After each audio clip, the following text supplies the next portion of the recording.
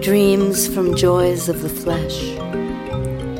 Tell me about your dreams, to taste joys of the flesh and get lost in emotions.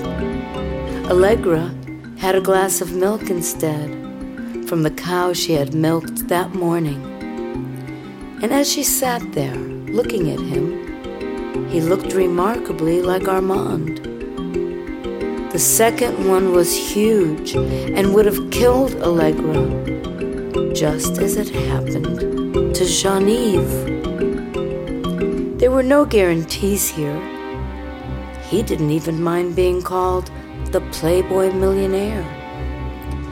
But she was working hard these days, up at dawn, packing boxes, sorting through mountains of things.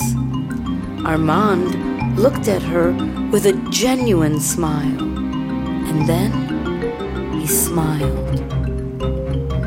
She didn't like sharing her personal problems with her clients. "Are you coming upstairs?"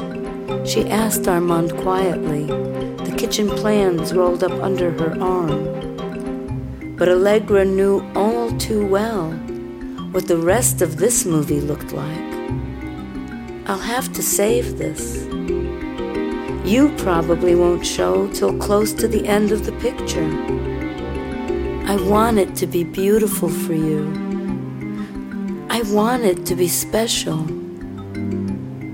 "Hi there," Armand said, as he sat down on the beach next to Allegra, and she turned her head towards him, but didn't answer. "No," said Allegra, honest again.